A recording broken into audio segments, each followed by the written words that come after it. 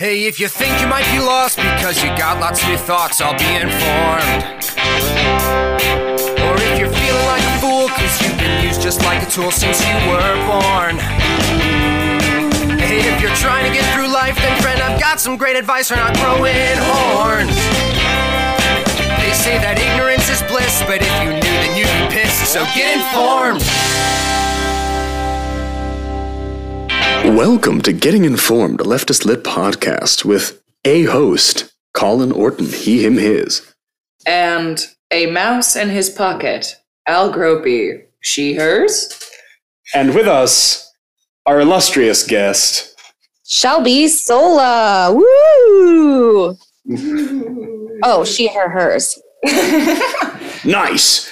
So we are beginning part 2 of our deeply awful discussion of a deeply awful book, A Generation of Sociopaths, How the Baby Boomers Betrayed America by Bruce Cannon Gibney. I mean, I think our discussion's not awful. It's really fun to shit on it. It's true. I think the content is what's awful. Yeah. Welcome back. Today we're going to be discussing chapters 3 through 5. Yes, so that's Vietnam and the Emerging Boomer Identity, Empire of Self, and Science and Sentimentality. But before that, Colin, I imagine you have a news. I do indeed. This week's news segment is going to be a little shorter, but a little weirder than last week's news. So for reference, this is recorded on November 20th. So we're on top of it. Just the way that recordings work, we're not. Yeah. So in global news, this is from The Guardian. In a report to the UN seen by The Guardian, Christian Schmidt, the High Representative for Bosnia and Herzegovina, said that if Serb separatists carry out their threat to recreate their own army, splitting the national armed forces in two, more international peacekeepers would have to be sent in to stop the slide toward a new war. Essentially, Bosnia, Serb separatists in Bosnia have become strong enough that the country is sliding toward another war/ethnic cleansing. No. Like the one that happened 30 years ago now. So that's what we call really, really bad. And I listened to a fascinating interview on It Could Happen Here, where the interviewee talked about how apparently the Bosnian media sphere is super similar to the American one. Oh. Where basically, things are driven by engagement. And what content gets the most engagement? Rage. And so a lot of like right-wing media outlets are like stoking racial hatred in an effort to like gain relevance. A couple weeks ago, Nazis marched in the streets of Poland. As part of there's a large Polish Nazi party that is also gaining strength right now. Fuck. Shit. Fuck. I wonder what role Facebook plays in all of this.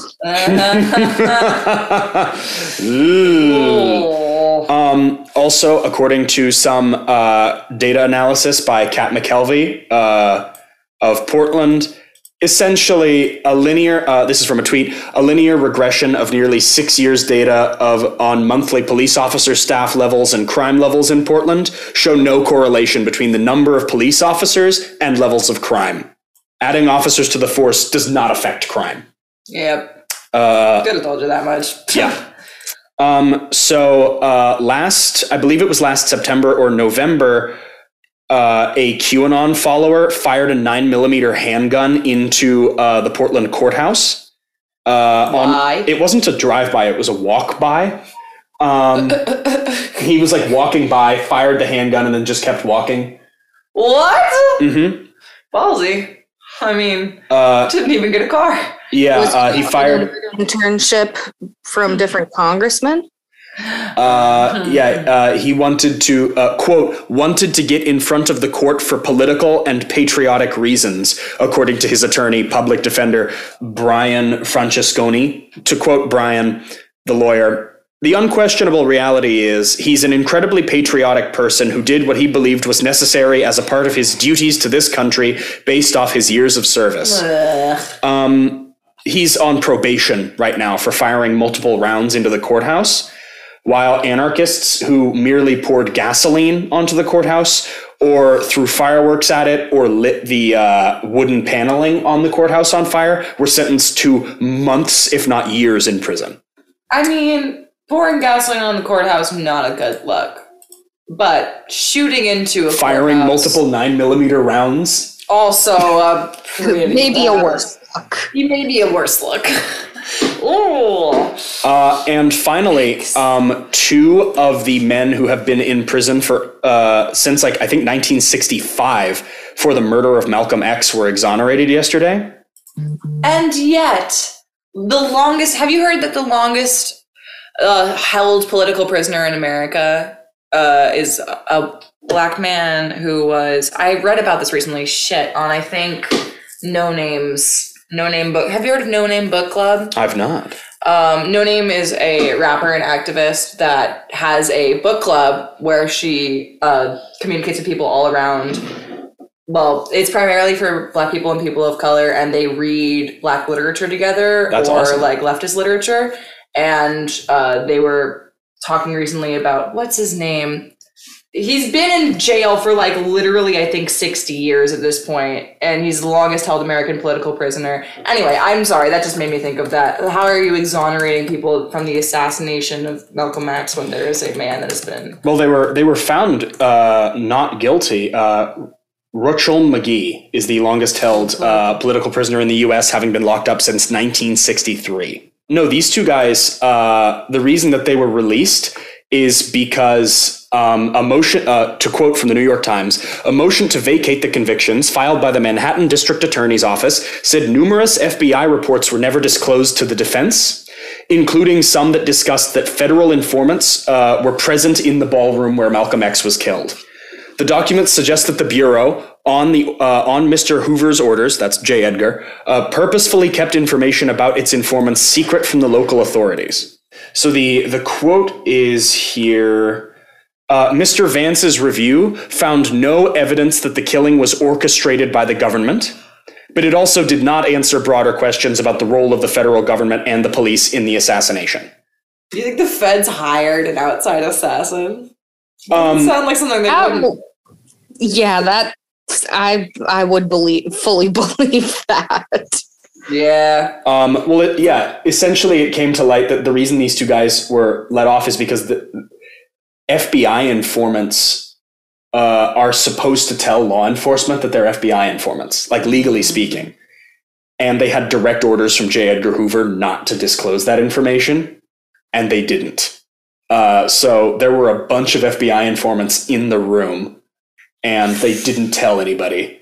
And that basically made the sentence invalid because, So I might have missed. It's not really relevant to the episode, but how did it come out that they were like? Did they review like the FBI released documents that validated that?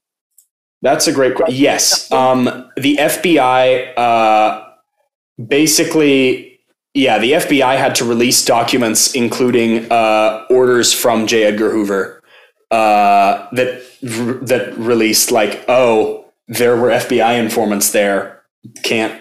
Gotta let these guys out. Which, and these two guys were the they were essentially sentenced as accomplices, if I'm not mistaken, which I could be. So they never actually sentenced the actual assassin? No, they did. That guy's still in prison. Okay. Two out of three guys. Yeah, essentially because of a recent investigation by the Innocence Project, if I'm not mistaken. Muhammad Aziz and Khalil Islam, I'm not sure, maintained their innocence in it. And it was revealed that the FBI fucking lied. Surprise, fucking surprise. And they got let out. Which, they were wrongfully imprisoned. Because the FBI fucking lied. On to the reading. After an extremely disorganized news segment from yours truly, let's discuss chapters 3 through 5. Fuck. Well, as a bit of a preface, we already know what a bit of these chapters are about. Chapter 3 is called Vietnam and the Emerging Boomer Identity. This, so as we discussed last episode, chapter 2 blamed a lot of the boomers' childhood on their eventual rise to sociopathy. This blames mishandling of Vietnam, which as we've read in ManCon, when we read Manufacturing Consent on this podcast, Vietnam was already a shit show and a sham long before America even got in the war. Even formally initiated war, let alone before boomers were involved. The ways in which he mentions, I just think it's weird to blame mishandling of Vietnam on the people who were being drafted for it. He basically says, well, and he actually talks about how draft dodging. He blames draft dodgers. He cites draft dodging as a sociopathic behavior. Which, like, I don't know, maybe not the most honorable, but I get it. Not wanting to die is a pretty basic human, like, instinct. And he cites draft dodging as a sociopathic behavior largely because, like, people of color and poor people poor people of color were largely the people who then got drafted after white people who were going to college. Or just fleeing the country. Or faking medical stuff like shin splints or whatever, after like after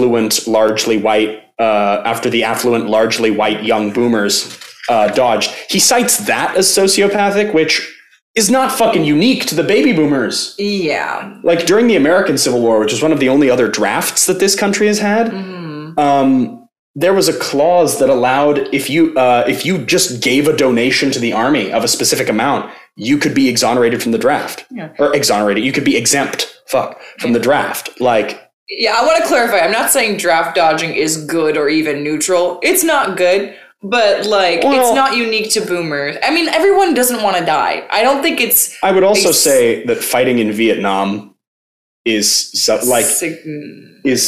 something that you shouldn't do. Yeah. I would say that the Vietnam War was objectively bad. Oh, he also points out that, the only honorable way to draft dodge would be to be a conscientious objector. That's what he says. Weird thing which he says. He does acknowledge was really hard to be a conscientious objector and had some like class limitations on it. It's true. But like, fuck off. Shelby, what are your thoughts on the draft dodging Vietnam segment? I just felt like this chapter had so much internal conflict. Like it didn't have a clear statement on. I don't know. I literally wrote a note when it was talking about deserters that I don't fucking blame them. Like I just don't think it's sociopathic behavior. And if I put myself in that position, I would probably feel the same way. Like, I don't think if we're talking about this in terms of like, does it demonstrate sociopathic behavior? I don't think it does. But that is also to say that like, from a white privilege perspective, is it sociopathic to exercise white privilege and dodge a draft that then exponentially affects people of color, black and brown people? Like, I don't know what the right answer is. I guess that's kind of sociopathic. I mean, is it sociopathic or is it just protecting one's self-interest? Not all protections of one's self-interest are sociopathic. That's a very like weighted term. Yeah. I like you were saying, I don't know what I would do in this situation. I can't really judge or blame deserters. Vietnam was also, he constantly in this chapter, he's trying to make Vietnam seem like it was just a little war. Like in comparison to all the wars America has had, it wasn't that much bloodshed. It didn't last that long. We read about the Vietnam War. It was uniquely horrible. For Americans, it wasn't a huge war. But for the Vietnamese, it was... The ethnic cleansings? Anyway. Okay, yeah. Like, it was not just a little baby war. And the things that were seen in that war, not to mention the televising of it, which you think he was so upset about television before. He doesn't... Yeah, he doesn't even touch that. He also talks... he lends validity to domino theory. He says that domino theory was not entirely fictional, which, like, dude. My note was in all caps, fuck you, the US was segregated. Yeah. Which I think at the beginning of the involvement, but not for the whole thing. Anyway, but like, explain that briefly because I'm domino not. theory? Yeah. Well, in the Cold War, it was the theory that, if one nation falls to the communists, the rest will fall. And it was like... It'll infect the regions around it. Like, Okay. yeah, that's great. Which, like, the fact that he with one hand validates Red Scare propaganda while with the other hand minimizing the crimes of the US. He also only calls...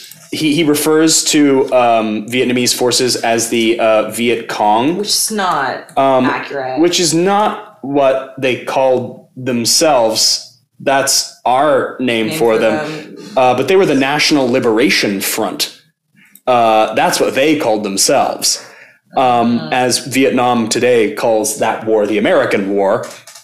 And the way that he introduces the war is just so slimy. He's like, yeah, Vietnam's been fighting for their independence for a long fucking time. France was in there. China was in there. The Russians were trying to be. And he's like, and so obviously America was understandably upset. Because domino theory. It's like, no! We never should have been there! Anyway, sorry. I'm getting hyper. I think... the most egregious part of this section for me was when he blamed massacres like the My Lai massacre on the fact that the army was a draft army instead of a volunteer army. And because it was a draft army, it had less educated recruits with less self-control. Oh, but don't forget, while pretending to be an activist, he does say that if it had been those white people that were initially drafted, the army would have been better trained. He indirectly implies that. And so I'm going to directly compare this to the book Bring the War Home, The White Power Movement in Paramilitary America, which talks about the growth of neo-Nazi movements, the third wave of the Klan, and like Christian identity and violent evangelical Christian groups after Vietnam. Because those groups basically sprouted out of the like generational trauma that Vietnam and other wars included, as well as a direct punchback to the civil rights movement. Like, it was a direct fucking backlash to civil rights. But Vietnam veterans, especially white men who tended toward upper middle class, but, you know, as the draft, you know how that works. Basically, that book posits that the reason there were so many massacres is because the United States was uniquely racist in that war on purpose. Essentially, that U.S. Army culture in this period fostered a breed of racism, not just against Vietnamese people, but against black soldiers in the army. So that essentially, not just as a backlash against the civil rights movement, which was underway in this period, but as a way of dehumanizing the enemy. And so I think there's a quote from this book, which was, "Every battalion has their My Lai." God. Which was a quote from an officer during the Vietnam War, who talked about how there were thousands of massacres like My Lai, or My Lai, I'm not sure how to pronounce it, but that one is the one that got publicity. Because that's the one that had a whistleblower, essentially. Yeah, I remember reading about that. It was Manufacturing Consent that had that quote in it. Yes. But so this book posits, no, it was because of an intentionally fostered racist environment that led to these crimes, not because of like lower class soldiers. Oh my God. I mean, so does this... Go ahead. Does this like legitimize the like fucking warped idea that Vietnam was a failure because these like less educated, I'm using air quotes here, draftees tanked it like in some way. That's part of the thing he posits. Yeah. This guy is so fucked up. I would say he is like, this book is so ignorant. It preaches technocracy. A rule by the people that he views to be most competent. Which essentially would be venture capitalists like himself. Okay, yeah. He literally, again, proposes Elon Musk as like a gentleman's scholar, which is the funniest shit I've ever read in my life. Absolutely not. Read his Twitter. Oh, God. So a couple of the things in this Vietnam chapter, he talks about draft dodgers. He talks about, the Vietnam War actually wasn't that bad for America comparatively. So why are y'all whining about it? Because this chapter is just basically saying Vietnam wasn't a point at which the boomer generation established their identity and how they handled it. He'll get into yuppies in a minute. The yippies. Yippies, different thing. He also, one of his, I think this graph is... What's a yuppie? A yuppie is like a... oh God, I hope it's not a slur for something. It's not. A yuppie is a young person with a well-paid job and a fashionable lifestyle. I think of like country club people. Yes. While a yippie is a very different thing. It's an anarcho-communist from the 60s, from the 70s. Hell yeah. That's Abby Hoffman was the head of the yippies for a while. That name's familiar. He was one of the people tried in the trial of the Chicago 7. Yep. He was a super prominent activist. And played by Sacha Baron Cohen. Anyway, the next section of this chapter is called Drunk and Disorderly, Boomers in Uniform, where he blames the increased consumption of alcohol. Oh my God, he seems like a Puritan a lot of the time. He's like, no TV, more spankings, less booze, stop cheating on your wife. Like... I feel like I'm talking to my pastor sometimes. I feel like maybe he's imparting a lot of his like insecurities or like mommy and daddy issues into this book. He's like, my dad was a cheating, drinking son of a bitch, and you're all just the same. Every single boomer. Which, again, soldiers drinking? Not new. Not new. Actually, in the 18th century... British army rations included 1 cup of whiskey per day. Hell yeah, brother. It was a pound of flour, a pound of meat, and 1 cup, like a measuring cup, of whiskey per day. And that was your rations. You make a lot of bread with that. Well, you had to make your own bread too at the campfire. But the soldiers would riot not when the meat ran out, not when the flour ran out, when the whiskey ran out. That's when the soldiers would riot. Like, soldiers drinking a shitload to get through a war is maybe the oldest phenomena, like one of the oldest phenomena in human history. And this man acts like he discovered, like Vietnam was the first war where soldiers got drunk.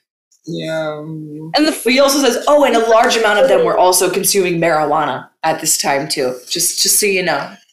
Do you know why prostitutes are called hookers? No. Do tell. Because of General Henry Hooker during the American Civil War, who allowed his soldiers to visit brothels while on campaign to keep morale up. Hell yeah. Like, listen, I'm pro sex work. Prostitute is the oldest profession in the world. Yep. And my biggest question is like, did he pay them well? Like that's true. I think the soldiers had to pay them. He did not pay the prostitutes. I think there was a contract from Hooker that went to the brothel. It was a monthly stipend for the amount of customers they brought in. Anyhoozle. I do have one other thing that is completely and utterly nightmarish. Yes. This, I think, is cited in chapter 2, but he balances one of his studies that he cites. He talks about how the study is balanced for IQ. And he says this as if it's a good thing. IQ is also not a... Continue. For those of us who are not aware, IQ was first invented in 1905 as a way of weeding out mentally challenged French schoolboys, essentially. I'm sorry, could you say that again? So IQ was invented, it was first put into practice in 1905 in France as a way of identifying which schoolboys were mentally challenged and weeding them out. It was instrumental. That sounds right. In the forced sterilization programs instituted by the United States in the 30s. Basically, women who had IQ scores that were below a standard or below like the standard that they set were sterilized against their knowledge often, and against their consent if they did know. Like, IQ is like phrenology of the 20th century. It's been used for eugenics. Advanced placement race science. And it was used for eugenics for 50 years in the United States. And now there are some psychologists who claim that IQ tests, given that they've had 120 years to make them not the way that they were in 1905, claim that they're now okay. They still skew wildly depending on class and background. Perform that. Like, I don't think so. Yeah, so much of modern medicine is still fucking eugenics. Correct. BMI is eugenics, and it was also a determination for fucking health insurance companies to make insurance. It has nothing to do with like physical health. Oh, I'm so glad. I'm so excited for the section that is coming. But yeah, basically I just wanted to say that like the fact that he cites something as balanced for IQ as being a good thing, the fact that this man goes, oh yeah, I believe in IQ. Red flag. Moving on.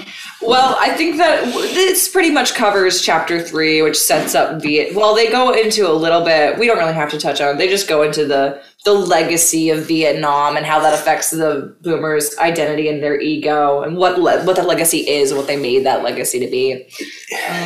What it was like.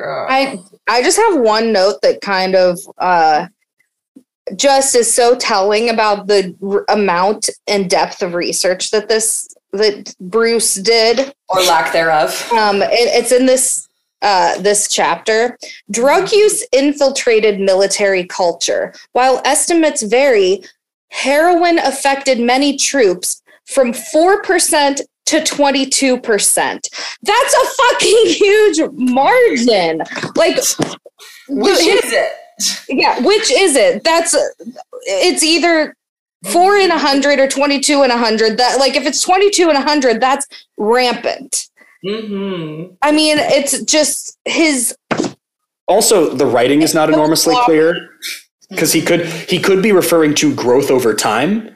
Mm-hmm. Yeah, we don't know. That's true. We don't know because he doesn't like state outright. It's cherry picking. He's looking for a big fancy number to like put next to his argument. I just think it's so stupid. But on the note of his writing, I do want to mention briefly, I think the reason this book got so much traction when it was first published is just because, here's the thing, I don't think he's very funny, but I can see how people that already believe his viewpoint or that have reason to believe what he's espousing would think he's fucking hilarious. Like, it's full of one-liners. It is, again, a pop culture book. It's like a pop social book. So you can go ahead. No, not yet. He's got a sense of humor. It just reads as so derisive to me. Is that the right word? Yeah. Like, the book I was recommended, actually. I went to the Strand to get my copy, and it was on display, recommended by one of the employees from the Strand. Yeah, it's making a resurgence. This fucking book is making a resurgence, which is absolutely cursed. People think it's funny.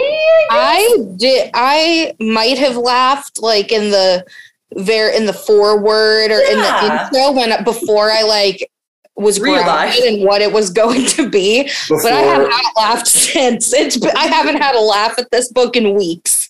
Agreed. Same. Oof.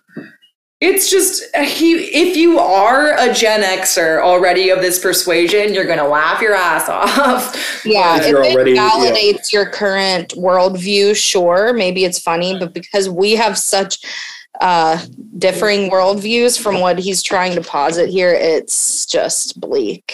It's just, oh, yikes, buddy. Yeah, he gets the award for being funnier than Steven Crowder, which is possibly the lowest bar I can find. Oh gosh. Well, as we say, yeah. So there's a couple jokes that you're like, huh, I can see this did well. Yeah. There's a couple jokes that I'm like, oh, are you sure about this? Are you sure? Oh. Yeah.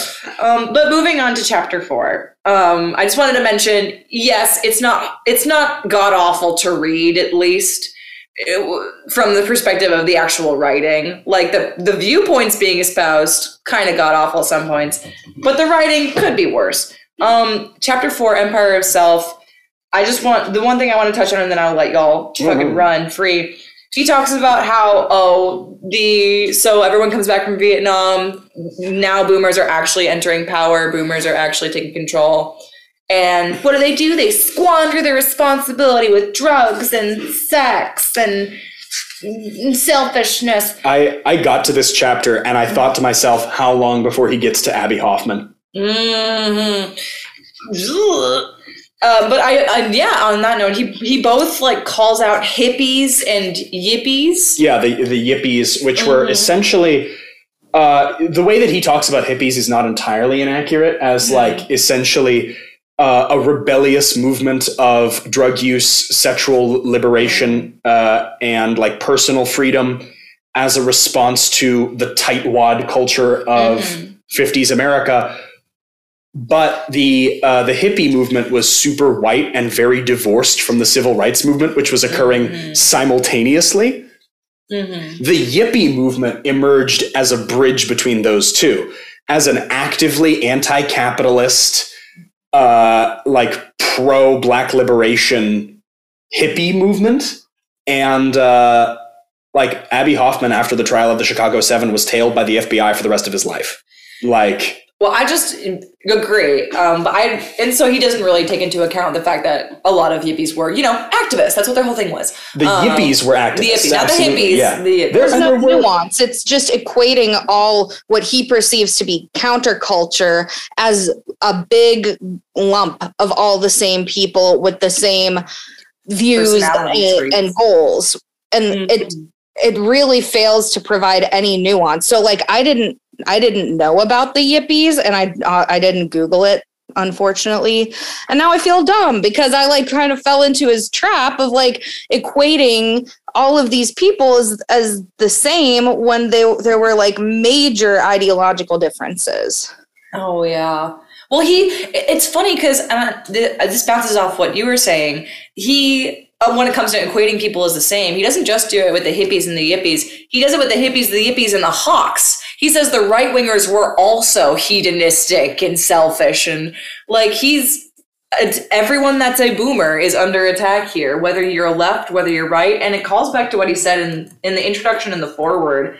He says the thing that I really agreed with before I realized what he was getting at was when he said, oh yeah, the people that are in power right now, they might have marginal differences, but in the end, they're the same. It's, do you want your authoritarian in blue or do you want your authoritarian in red? Like, do you want the national debt to increase 5 trillion or 13 trillion? And I was like, oh yeah, that's true. There is no real difference between Democrats and Republicans. We've talked about that before on this podcast.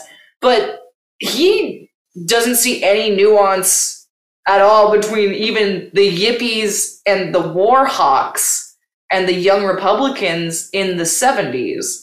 That's like, there's no room. I'm not going to be able to cogently end this point. And what's so enraging about this is the period where the like deranged right that we all know today. No one hate, baby. The cultural ancestors of the Oklahoma City bombing, and then later of the Proud Boys and the base and fucking Adam Waffen are born, where like there's it's in the 70s, and Bring the War Home talks about it, where there was an official, I believe it was an Aryan Nations like annual conference where David Duke's Ku Klux Klan and the representatives of like several evangelical Southern churches were present, and they basically formed the coalition that would become the Republican Party in like 2016, like they formed the hate coalition that would later lead to the Oklahoma City, but like the right is born in this period. And he references briefly Vietnam veterans being spat on when they returned from the war, which is a myth. That like, if it happened, was so rare as to never have been documented. But what it was a recruiting tool by the Aryan nations and the Third Ku Klux Klan. Of like a victimization tactic of these white soldiers returning, needing to feel like they've somehow been wronged out of whatever. White soldiers who were wronged by the imperial machine. By the American government, returned home having been indoctrinated with racial hatred on purpose by like the American military machine, came home and then were told by neo-Nazis and Klansmen, the left is spitting on you. The commies hate you. This country doesn't value you, but we respect you. Like, and like that was like the seed of the militant right that led to the Oklahoma City bombing in the fucking 90s. Like, and he completely fucking disregards, he equates war hawks and yippies as the same idea, as the same like entitled personality, which is first enraging and second insidious. Yeah. I'll get off my soapbox. I don't know if he is trying. I feel like he was intending to stay neutral or trying to portray like a neutral tone, and he absolutely is doing the opposite. I don't know. He just comes for everyone from a completely ignorant point of view too. He's just like, you're all shit. He positions himself as like an apolitical, like liberal centrist, when in reality he is about as like, he's a reactionary conservative, as are most fucking venture capitalists. He's just like, you know, he's posing the definitely non-biased, not racist gospel of capitalism. Yeah. I mean, he's kind of like the human embodiment of that meme that's going around of like the airplane dropping missiles with a pride flag on it. Like, yeah.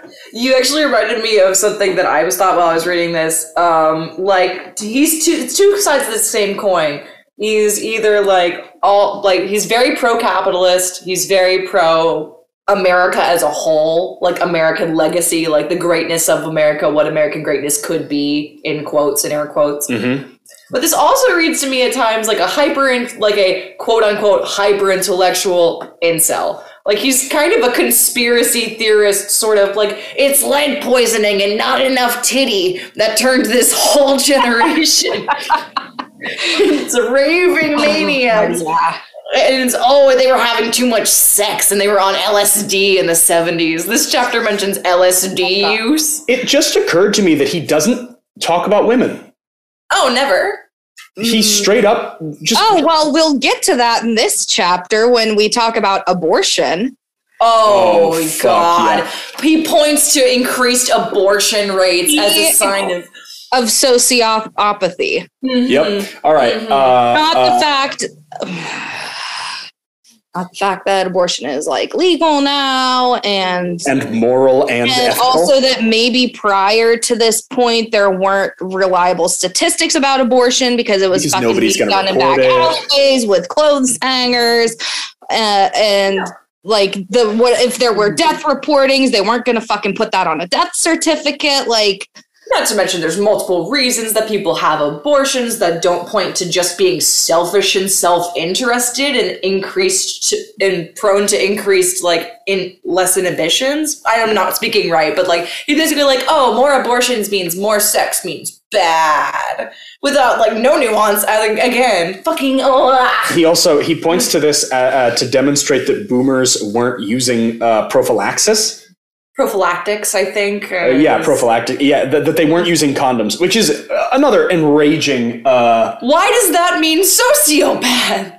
Yeah. I mean, I get it. You're not preparing for the future or whatever, but there's no reason to draw between those 2 points a line. No condom equal no prepare for a future equal. Yeah, he literally goes from like this chapter saying people aren't wearing condoms to this is why they are in debt. They're fucking without condoms. They're getting abortions and no one has life savings anymore. And it's like, okay, I'm sorry that a house is no longer $10,000. Yeah. Oh my God. And this is also the chapter where he talks about obesity, right? Oh. Yeah, in Me, Myself, and I. Is. Oh God. Yeah, where he talks about, I think it was the momentary pleasure of saturated fats. He says it's something along those lines. Failures in impulse control also manifested in gluttony. As American travelers know, then Europeans, this might not be relevant. Relatively few adults were obese before the 1960s, about 1 in 10. Since then, also obese is a slur, but that's another. Well, good to know. Good to know. Remove that from my vocabulary. Since then, adult obesity has been increasing with a sharp rise from 12.7% in the late 1970s to 36.4% in 2011 to 2014. Younger generations are also now heavy, with the shift occurring in the 80s and 90s, though there have been some recent improvements. It's just so, I don't know, to use an intellectual term, fucked up to be moralizing the human body as a result of sociopathy and not looking at what we know now is it's genetic. Your weight is it's the same as your height. It's the correlation. It's all genetics. So if you want to lay blame on a generation for having fat kids, blame the greatest generation. Mm-hmm. But also what you're looking at is a demographic of people that were living, if we're looking at the greatest generation, quote unquote, it's people living in the Depression where like food security was much different, and you're going to be more like genetically more inclined to retain weight if the body of your ancestor was deprived nutrition. I actually read an article about that, how like babies that were gestating inside of mothers that didn't get enough food would have slower metabolisms just because they were born to this could be wrong they were born and expected to receive the environment their mother was receiving while they were in the womb. So yeah, it's genetics. And I mean, if you like biologically, a person with a uterus, if like a pregnant person with a baby inside also has all of the eggs that baby will ever have in their lifetime. You are developed with all of the eggs that you'll ever have. So my grandmother's pregnancy could impact me as my mother's egg, and on and on and on and on.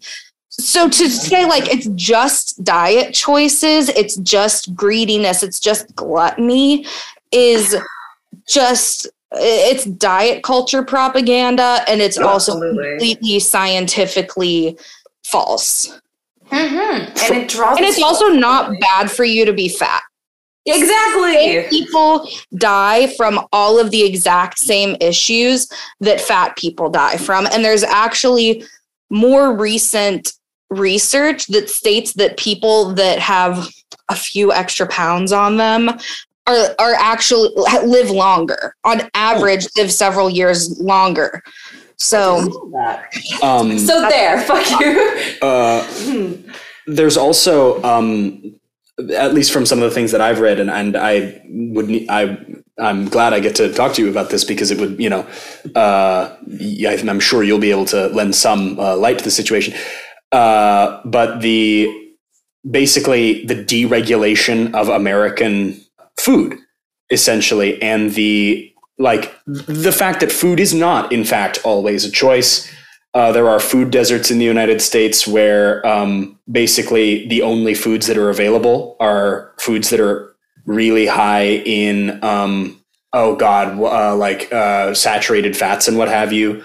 But there's the elitism around food, which dates back to 17th century, 18th century Europe, But like the fact that a lot of other nations which have very different legislative processes on food, like different restrictions on what fucking preservatives and chemicals can you put in food. America has a very laissez-faire approach to that sort of thing. Is there, do you know if there's any research to, I've read a little, but I think. Yeah, that I don't know much about, but I mean, there are fat people in food deserts and there are thin people in food deserts. Yeah. And it's the kind of, this like hypocritical thing of you see a thin woman eating a bunch of burgers and it's somehow funny and entertaining. But if a fat person does the same thing, it's like mortifying. Yeah. I'm not saying this based on any research I've done. I'm just kind of like tying the two ideas together.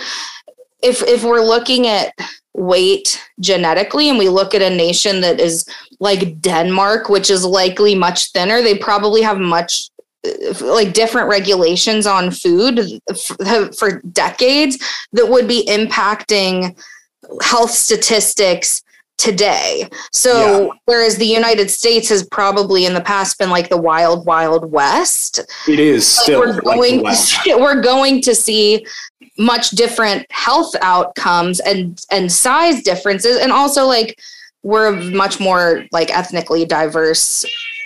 Sorry, my cat is now talking. Never apologize for this baby. He has something to say. Yeah, Mom, you tell him. But like to say like the US is a fatter nation than Denmark, it's like, well, fucking obviously we have way more people and way more different body types and people coming from generations and generations of different genetic histories. It's just not something that can be neatly tied in a bow and like explained.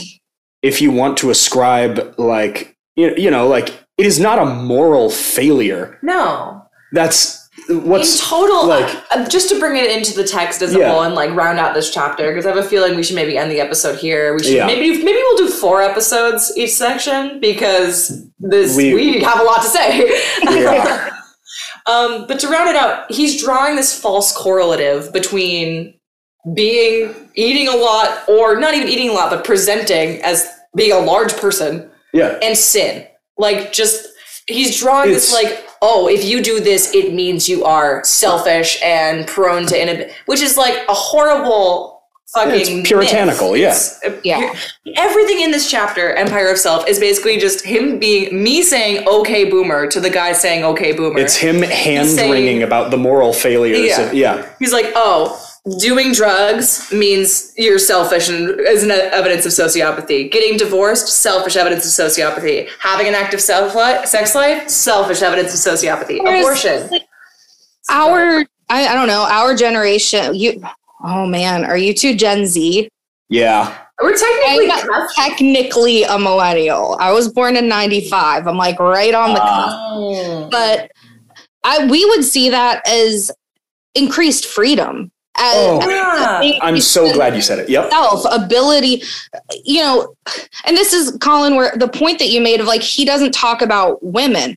Maybe rising divorce rates mean that women are employed outside of the home and have more economic power than they did previously that could allow them to potentially leave an abusive husband and not be chained to an abusive relationship because they cannot get out of it. How is that sociopathic? And then he like decries that the think of the children thing for staying together is like fucked up and antiquated, but then he's also criticizing rising divorce rates. It's like, well, not to mention this was also a period of like increased visibility for homosexual people and bisexual people who were escaping relationships they'd been forced into because of public perception. There were a lot of reasons people would want to get divorced that they hadn't been able to in the past. Comp het, fucking also rape in marriage. There was a podcast I listened to that reframed don't think of a divorce as a failed marriage. Think of it as a successful divorce. Yeah. Your relationship was not fucking working, So you ended it instead of staying together for 45 years and being fucking miserable until you're buried side by side. That's a good thing. And then he does this where he's like, "Oh, rising divorce rates, sociopathic," but then he isn't like, "Well, how did this impact the following, the Gen X? Yeah. How did this impact the children of boomers? Would they say that their parents' divorce was a net positive?" I would say, like, despite, you know, I don't know, childhood trauma, whatever, instability, seeing your parents happy separately versus seeing them together miserable is generally a net positive. I'm not I agree. Solid agree. Speak to this personally. We're both children of divorce in that exact same situation. Check me on whether, you know. No, you're right. You're correct. But yes, in total, this chapter is puritanical, based on complete conjecture. He doesn't even regard how it affects his own generation. Oh my okay, God. Gen X. Okay, Xer. Yeah. Okay. This is what we're moving toward. Okay, Xer. I don't know. Okay, X. I didn't X a Gossip Girl. Standing up for the boomers this much, but here we are. Yeah. I mean, I guess like things that are irritating about the boomers to generalize are not this. Evidence not this. It's like getting mad at people in the Starbucks line. Like, okay, maybe that's a little sociopathic, but it's not. Yeah, I hope he talks about it. Stand. Mm-hmm. Like, I would be excited to see his take on the mistreatment of minimum wage workers. I would be really excited to see the take of a venture capitalist on the mistreatment of. What does he have to say about the worker shortage? Nothing good. Well, maybe we'll see. I haven't even seen if he's on Twitter. No, I don't want to know. Yeah. Is he? Did you look? No, I don't know, but I let's. Okay. Bruce Cannon Gibney. He's gonna look that up while I wind this down. Next time on Getting Informed, a Leftist Lit podcast, let's say for now that we'll cover chapters 5 through 8. So we will be covering Science and Sentimentality, Disco, and the Roots of Neoliberalism. Oh, what? Fuck yeah. We're going to talk disco, the Boomer Ascendancy, and then simply titled Taxes. But they're checking out Bruce Cannon Gibney's Twitter now. I don't think he has a Twitter. No. But the account, The Agency Review, which is, I guess, like a weekly book review, has been tweeting about him nonstop for weeks, just like hyping this book up, which is really weird. Yeah. Shelby, who have you been this week?